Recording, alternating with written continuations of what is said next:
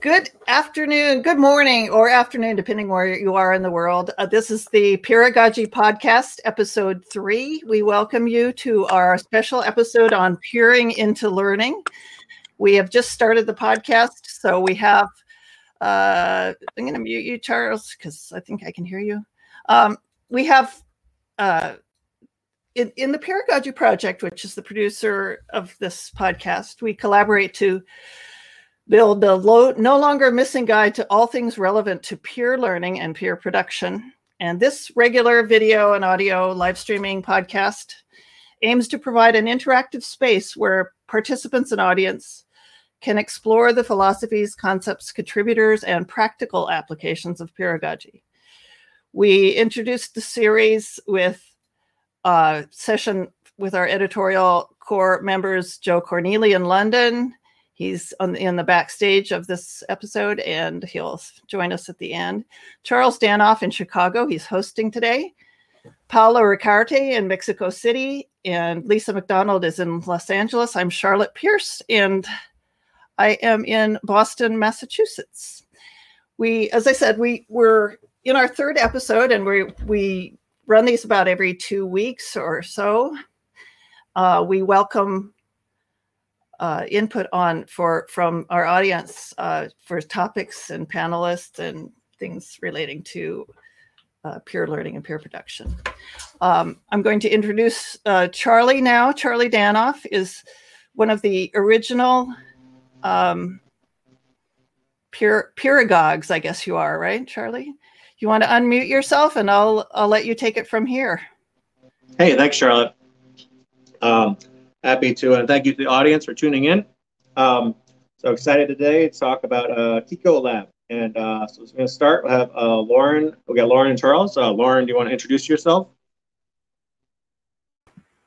Yeah, sure. I have a background in digital media and now collective intelligence, and I live right outside of Paris. Oh, but I'm American. Okay. Thank you. Charles? Hey there, reporting from Zurich, Switzerland. I'm also American, from New York City mostly, been here 10 years in Switzerland. And yeah, co-founded Kiko Lab Collective Intelligence Collaboratory with Lauren Mignon. We've been working together about 2 years now, kind of developing a lot of ideas and processes and building our knowledge repository, focusing a lot on peeragogy and other learnings from Howard Rheingold and Doug Engelbart. Awesome. So on the next slide, we're going to, so as you said, we're going to run the Kiko Lab, and today we're going to talk about that as well as about education for all ages. As you can see on the slide, you're both parents of young children. If you want to just kind of give talk a little more about Kiko Lab and Collective Intelligence Collaboratory, or Collective Intelligence Collaboratory and the Rapid Learning Network, please. I just want to say I'm super excited to be here. This is like a peer-produced podcast, and peeragogy is awesome, peer learning and peer making. I think the peer making and producing part maybe gets left out more in the conversation about peeragogy. So I just want to state that we really embrace the full spectrum of peeragogy in what we do at Kiko Lab. And we're not experts, we're curators, and we're bringing a lot of people into conversation. It's sort of connective intelligence in terms of the conversation as the foundation for what we do. And we have kids, and like everyone in various ways got kind of slammed by the pandemic, and we're already being slammed in a lot of ways. And then we had to go into another mode in regard to our kids, and not just school, but kind of overall life at home, homework, and so forth. Lauren? Yeah, we got inspired to do the peeragogy for kids because basically I was so disappointed with my performance during the first quarter in March, trying to teach my kids. It was really hard, and I was scared that my kids were getting a little depressed, being inside all the time, and they were really losing their love of learning. So I really wanted to find ways to inspire them and to get them connected to kids from around the world, and find better solutions to keep us less crazy during the fall, because I think it will be just as bad. So, yeah. Yeah, keeping us less crazy is a good goal for all of us right now, in any time, but especially now. Yeah.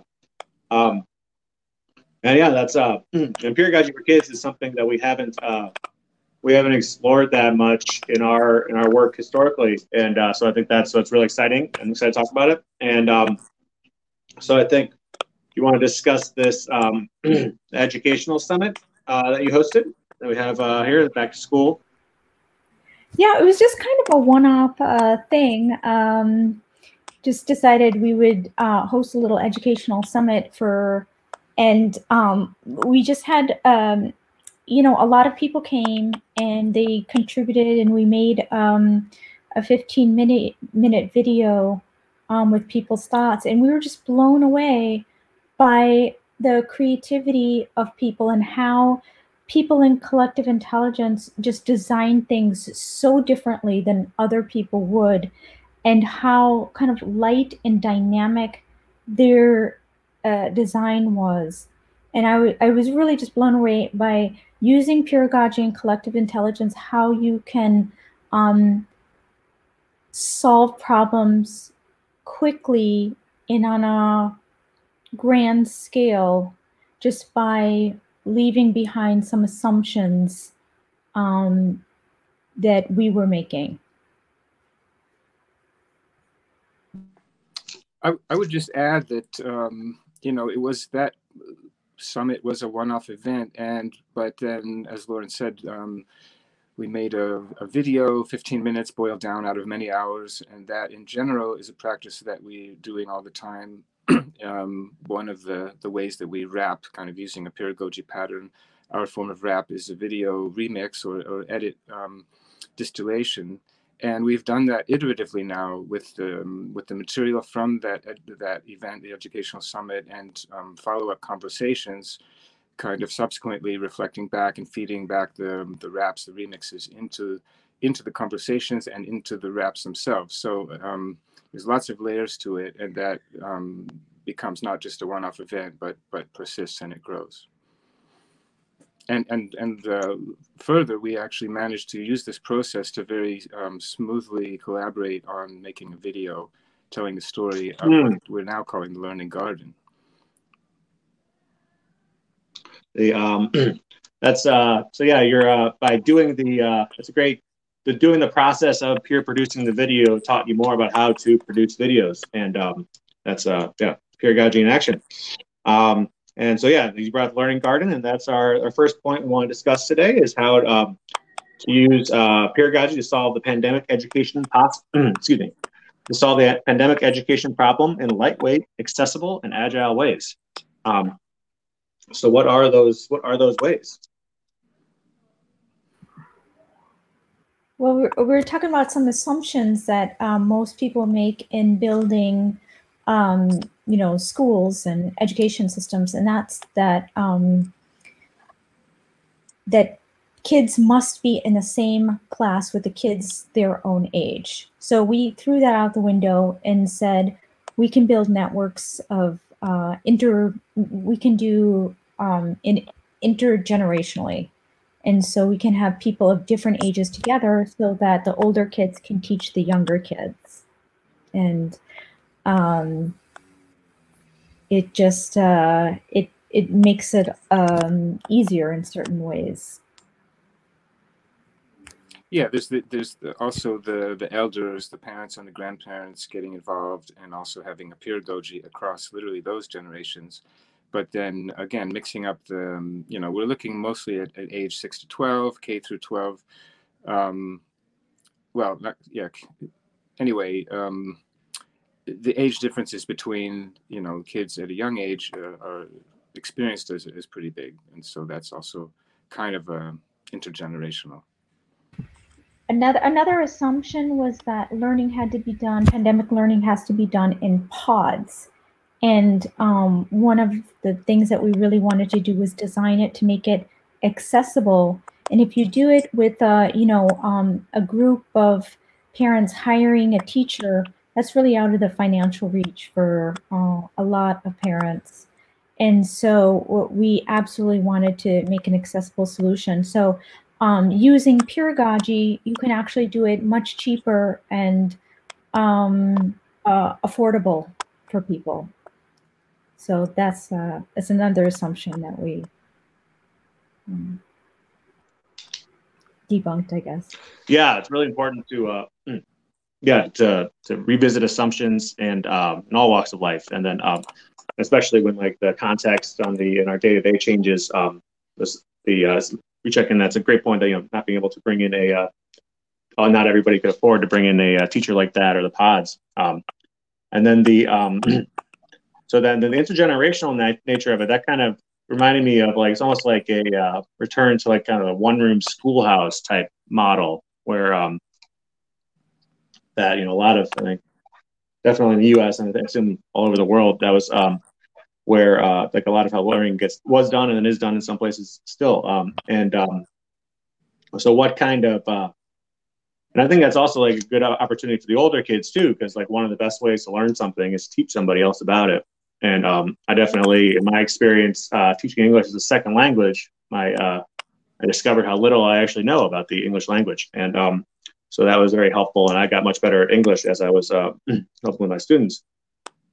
And then, so we're talking about the high level, and then getting a little more specific on the next slide. We have, like with tactically how to do this, we have the parent dashboard in Trello. Do you want to talk about how that works?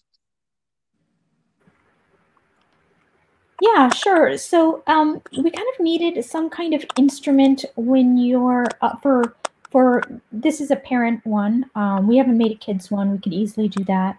But basically, when you're trying to kind of manage the situation on hand, it just basically has suggestions and tips that you can use while you're in the moment and don't want to go around searching for things, but just so it's almost like a quick start guide for parents on activities that they could do, on procedures that they can do if there's conflict, and agreements that the kids can make to make things go better. So it's basically a real-time board for parents to use, and where parents can share tips and tricks and put, if they if one group comes up with an activity, they can get feedback and share it to another group. Well, that's a great learning loop. And then so it'd be the difference. And you said earlier, you're saying that the assumption was you had to have pods, and you're saying you don't necessarily have to do that, right? The assumption was that you had to hire a teacher who would then take over the role and kind of that. But that's a pretty expensive way to do it. Right. So we were trying to work around that. And so the parent, I'm sorry. Yeah, it's built so that by getting one, if we can build one successful pod, that all of that knowledge can be shared with other pods. So it's a very, very scalable. Got it. So to be the parents in the pod would be the ones on the Trello board sharing tips and tricks, and for their given pod experience. And then as that success happens, then you can scale that to other pods, and then additional like pod to pod type learning can happen. Yes, exactly. One thing I can just comment on is the real challenge to get to the point of being able to scale. There's a lot of groundwork and luck that needs to happen leading up to that. In other words, just having a regular, consistent schedule, holding space, having the parents obviously show up with the kids, and doing that consistently has been a real challenge, because life just gets in the way. And even for us, with various things that come up with our families, our houses, and so forth, and that's just part of the reality. But we have managed to do it consistently in the Cool Laboratory, which is our sort of in-house version of the Learning Garden. And one of the really significant things that's happened is that the kids are getting to know each other and open up to each other. And I think that really goes a long way as kind of the soil for the garden to grow, the Learning Garden. Nice connection, nice extension of the metaphor there. I want to water that soil, and then so all right, and then in terms of one of the things that comes out of that I think, so it goes to our second point on the next slide is as those learning plants grow from the soil, that the intergenerational pedagogy helps adults as much as children. So what are and I think this is a really important point. What are some of the things that the adults have learned from the children during this experience? Go ahead, Lauren. Go ahead. I know you have Sure. something you. Well, one thing I learned, I was actually planning an activity for the kids, and I thought, well, let's. I went on Domestika because they have very affordable art classes for only about $15, and so I downloaded one of those, and we were all drawing kind of magical pens.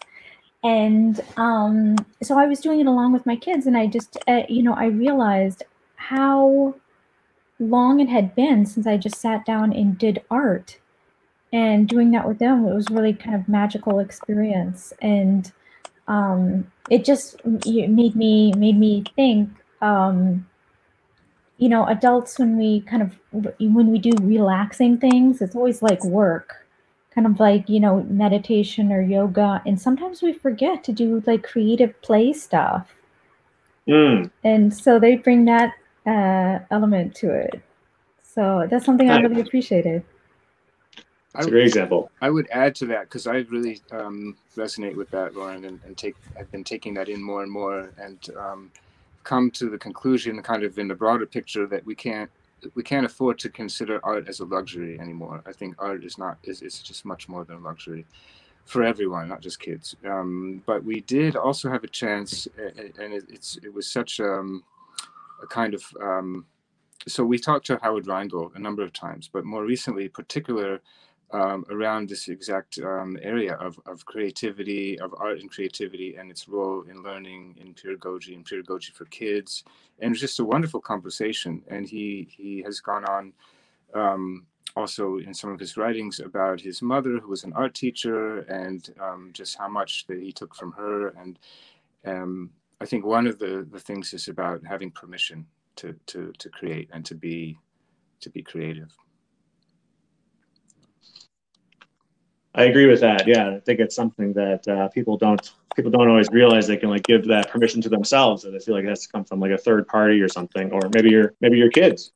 So we've actually had we've actually had a question from the audience, which is wonderful, and please, for all listeners out there, please continue with the questions. And then so it was how many kids are currently learning in the Cool Laboratory? It's average around 5 or 6, but it goes up a little bit, it goes down a little bit. It's as I said, it's been a challenge for it to be consistent in terms of attendance. But Lauren has a couple of daughters, and I have a couple of daughters, and usually we're the regular ones, and then we have a handful of others that have come in and out. A few stick around longer. It's very much relating to family sort of lifestyle and or just schedule and logistics as much as anything else. We picked a time, Central Europe time, 5 o'clock in the afternoon on Sundays, which is 8 in the morning on the West Coast. So occasionally we get some Californians joining, but it's pretty early on a Sunday. So it's there's a lot of logistical factors to take into consideration. But yeah, that's about the size. It's quite intimate. Nice. All right. We have another question from the audience. Could a family set up their own learning pod or lab? Yeah, absolutely. I mean, that's how we've been designing it. The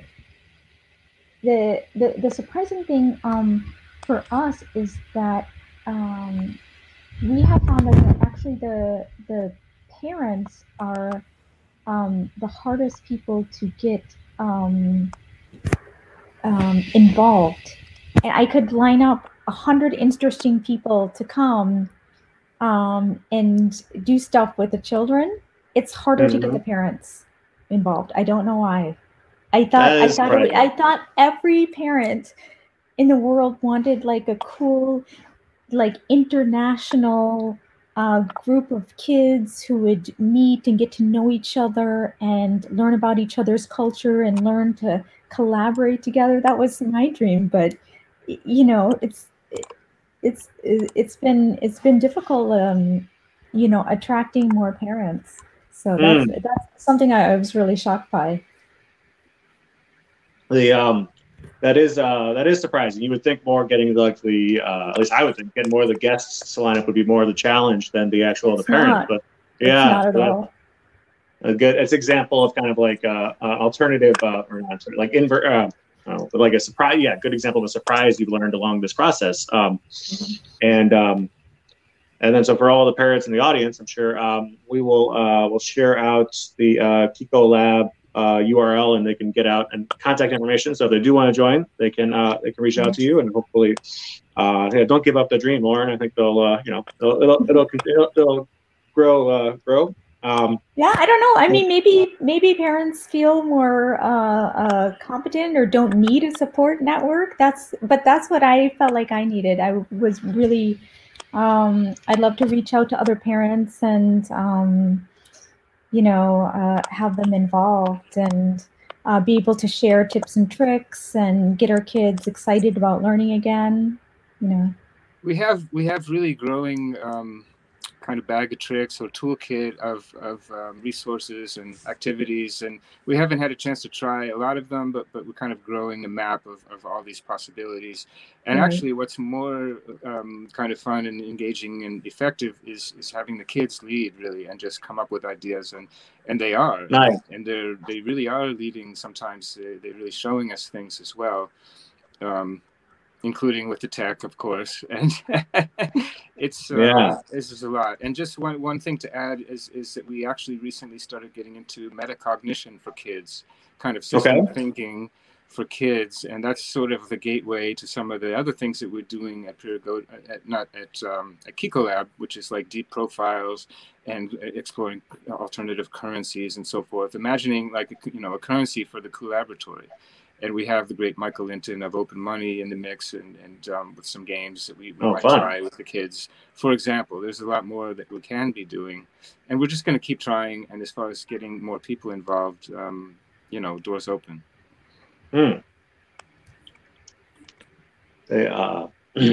Excellent. And I think what and just for people who may not be familiar off the top of the head, how would you define metacognition, and then for the and applying that, and then for kids too? Thinking about thinking. Well, there we go. In other words, being aware of how you're thinking, and I guess the awareness of that. Excellent. That's a impressive thing for a kid to tackle. That's it'd be very helpful, especially at that young age, to then rest of their lives have that awareness. Thanks to our friend Scott Mooring, who's prepared some modules around this, and we started the first one with him last week, which was around distinctions. And just to give a little teaser, that's what's coming. Nice, yeah, definitely. We're teaching and learning systems thinking with kids. Yeah, it's pretty cool. It's really cool. Another thing, actually, that's really important that maybe we're going to run out of time, but it has to do with crap detection. Another phrase from Ernest Hemingway that Howard Rheingold uses a lot, and we've done at Kiko Lab and also Sister Circle Metacogs a lot of discussion around crap detection, and also recently with Howard around crap detection for kids and sort of particular privacy and security concerns that are just involved for everyone online, but in particular in a special way with kids online. So just so you know, we're considering these dimensions a lot. Excellent. All right, and we got about 5 minutes left here, so let's discuss point 3. So I feel like we've already kind of discussed this, but point 3 is about solving problems, co-learning, co-making, challenges to find motivated people, and that good ideas don't sell themselves. We're kind of talking with the parents a little bit, but so want to expand on the solving problems that we've kind of already been discussing? Charles? Well, there's a real urgency. I mean, one of my mantras is whatever works. And we know that the situation is messy. It's there's urgency. There's a lot of kind of unraveling of old ways and old systems. And so having awareness about this and then ultimately being able to turn that around into something positive. And actually it's a chance for like unlearning and unschooling in a lot of ways, not just for the kids. So in the broader scope of things, that's a good way. That's a handy way I can respond with a few minutes left here.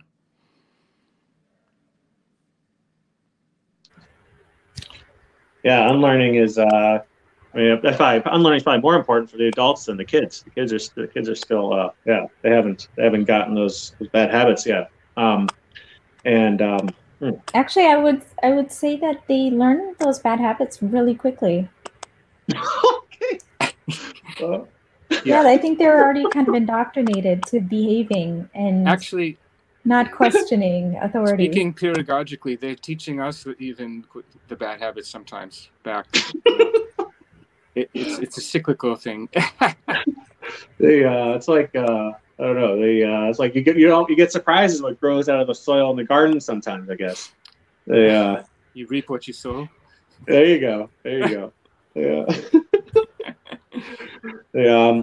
All right. Well, I think we have one more time for. All right. Well, we got on here the Peeragogy Project Action Review, and so this is something we've done at the end of the first 2 podcasts, and we like to do this at the end of whenever we're kind of coming together in a meeting to learn something or to produce something. It's a way to I guess it's a metacognition tool to think about what we're learning and to reflect on that. And there's 5 questions. And this time we're going to change it up. We're not going to do it during the podcast itself. We're going to have a after party, which we encourage you to join at exactly meet.jit.c/peeragogy. And it'll be right on after this. So please check it out. And that's meet.jit.si/peeragogy.